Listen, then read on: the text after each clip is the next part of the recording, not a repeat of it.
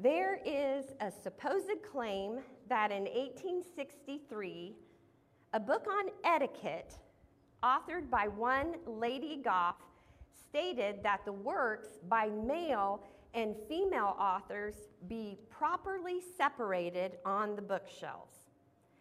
Their proximity, unless they happened to be married, could not be tolerated.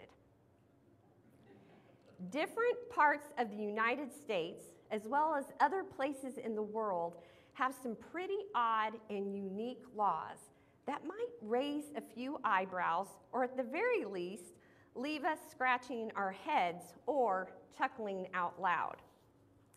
Here are a few examples. In Vermont, it's illegal for women to wear false teeth without their husband's approval. In parts of Sweden and in Switzerland, it is illegal to flush the toilet after 10 p.m. In Colorado, one will be fined for having a couch on their front porch. In a town in France that I can't pronounce, it is illegal to die without a pre-purchased burial plot. If your fake mustache makes people laugh, save it for anywhere but church, as it is illegal in Alabama because it causes disruption of worship. And poor Zacchaeus would have found himself with a very hefty fine if he witnessed Jesus passing by way of Ontario, Canada, as tree climbing is prohibited unless you have the proper permit. These are just a handful of ridiculous laws from the four corners of the world. I'm sure that at some point, to some people, they made good sense, but in reality, they are just silly laws that regulate things of little or no importance. In our scripture today, we will hear a similar situation, but we'll also see where the law leads to an uncompassionate, sad, and menacing twist. Let us listen to God's word for us today. In our first scripture, Matthew chapter 12, verse 1 through 14. At that time, Jesus went through the grain fields on the Sabbath. His disciples were hungry and began to pick some heads of grain and eat them. When the Pharisees saw this, they said to him, "Look, your disciples are doing what is unlawful on the Sabbath." He answered, "Haven't you read what David did when he and his companions were hungry? He entered the house of God, and he and his companions ate the consecrated bread, which was not lawful for them to do, but only for the priests. Or haven't you read in the law that the priests on Sabbath duty in the temple desecrate the Sabbath and yet are innocent? I tell you that something greater than the temple is here. If you had known what these words mean, 'I desire mercy, not sacrifice,' you would not have condemned the innocent. For the Son of Man is Lord of the Sabbath." Going on from that place, he went into the synagogue, and a man with a withered hand was there. Looking for a reason to bring charges against Jesus, they asked him, "Is it lawful to heal on the Sabbath?" He said to them, "If any of you has a sheep and it falls into a pit on the Sabbath, will you not take hold of it and lift it out? How much more valuable is a person than a sheep? Therefore, it is lawful to do good on the Sabbath." Then he said to the man, "Stretch out your hand." So he stretched it out, and it was completely restored, just as sound as the other. But the Pharisees went out and plotted how they might kill Jesus. Our second scripture reading is Ezekiel chapter 36, verse 26. "I will give you a new heart and put a new spirit in you. I will remove from you your heart of stone and give you a heart of flesh." Friends, this is the word of the Lord. Thanks be to God. Amen. Last fall, for 6 weeks, we met Jesus at a table, a shared meal with people from all walks of life or varying circumstances. Seeing a Pharisee or a scribe at those tables was a common occurrence. Once again, here they are back on the scene in today's scripture, slinging their self-inflated and prescribed laws regarding the Sabbath. These religious men of first century Judaism continually confronted Jesus with roadblocks of reason, while Jesus confronted them with stepping stones of justice and love. But these prominent men of the Hebrew faith were not having it. Why? For starters, the definition of their title explains it in part. Men who separated themselves. They portrayed themselves as better than the rank and file folks. Not only did they allow their piety to become a roadblock, but they had allowed their traditions to supersede the understanding and intent of God's law. Their hearts became hardened like stone. These so-called experts of Jewish law determined how God's law ought to be observed. Oddly enough, they also determined how it might be avoided. Listen to these words crafted by the Pharisees, enabling them to do work on the Sabbath. To carry a burden is forbidden. He who carries anything, whether it be in his right hand or in his left hand or in his bosom or on his shoulder, is guilty. But he who carries anything on the back of his hand or with his foot or with his mouth or with his elbow or with his ear or with his hair or with his money bag turned upside down or between his money bag and his shirt or in the fold of his shirt or in his shoe or in his sandal is not guilty, because he does not carry it in the usual way of carrying it. This is the way in which the scribes and Pharisees observed and avoided the law. And they condemned anyone who did not do it their way. All of this was done in the name of a religion. In today's scripture, Jesus has 2 run-ins with the Pharisees. The first incident was when the Lord and his disciples were walking through a grain field on the Sabbath.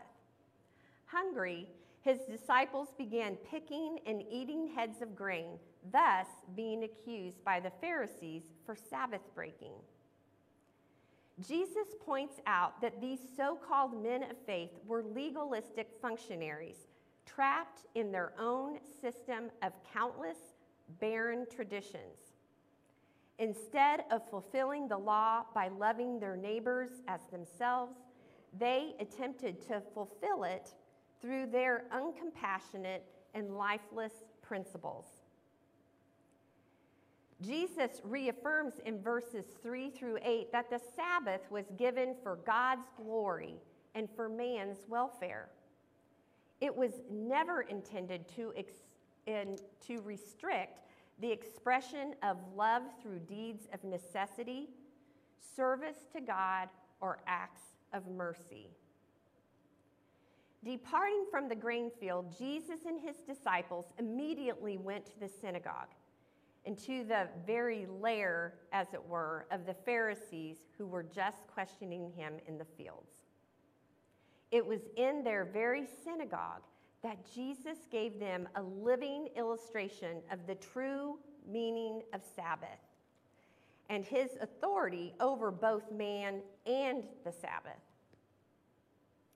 Although what happened in the synagogue was planned by Jesus for the purposes just mentioned, when the Pharisees saw a man with a withered hand there, they, as many times before, thought they had the perfect setup to trap him. completely unaffected by Jesus' reminder of God's desire for compassion and not sacrifice, they questioned him once again, asking, "Is it lawful to heal on the Sabbath?" His illustration of the sheep that falls into a pit on the Sabbath appears to render the Pharisees at a loss for words. Both the Pharisees and Jesus had their opinion of the right interpretation of the law. The Pharisees claimed higher authority as trained experts in the law, while Jesus tells us he is the law. He is the Lord of the Sabbath. They couldn't both be right, but there they stood, right there in that synagogue, face to face, toe to toe, in sort of a deadlock, until Jesus turns the theoretical into the practical. Jesus turns to the man with the withered hand and said, "Stretch out your hand." He was instantly restored. Have you ever thought of this? With just these 4 words, "Stretch out your hand," Jesus won the debate. All the legalistic nitpicking that spanned generation after generation was kicked to the curb when the Lord of the Sabbath proved that he and he alone had the final authority in all matters of doctrine and practice. The Word himself stepped into history and corrected their flawed exegesis. All arguments were over.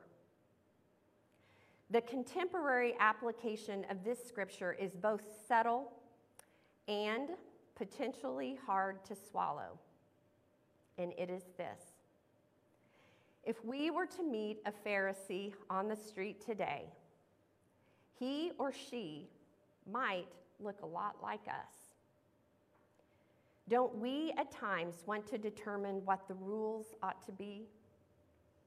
At times, don't we use our individual Christian experience as the yardstick for measuring religious people? Believe it or not, it is possible to have Presbyterian Pharisees, or Lutheran, or Baptist, or Catholic and Methodist Pharisees. It happens whenever people are so convinced that their way is the right way that they dismiss others as being wrong. The point here is not about doctrine. We need doctrine. The point is about tolerance for disagreement. The point is also not about structure. Every church needs structure. The point is about style. How do we care for people that don't fit into our congregation's structure? Love them or ignore them?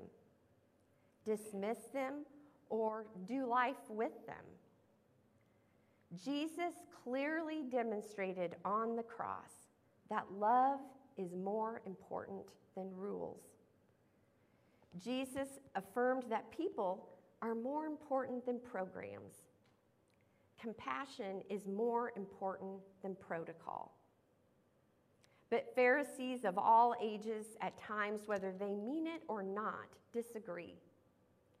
So rather than embrace those that Jesus embraces, Pharisees choose to manipulate the fine print. And it takes our focus away from mission and places it on the trivial. American sociologist and pastor Anthony Campolo once described the greatest criticism he ever received while speaking in a church. Standing before the piously dressed, religious-sounding congregation, Campolo announced, "Tonight in West Africa, 6,000 people will die of starvation, and you don't give a shit. The people gasped, but Campolo continued.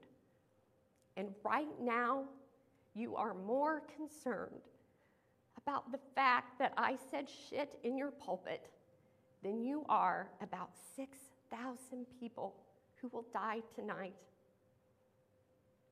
And I'm not quite sure, but maybe this illustration has affected you in a similar way. The point is, Campolo's hearers didn't get it, and Jesus' hearers didn't get it either. On the contrary, they resented being scolded. Their hearts were hardened, turned to stone, and they responded with ridicule, criticism, and rejection. Do you remember how our story ended?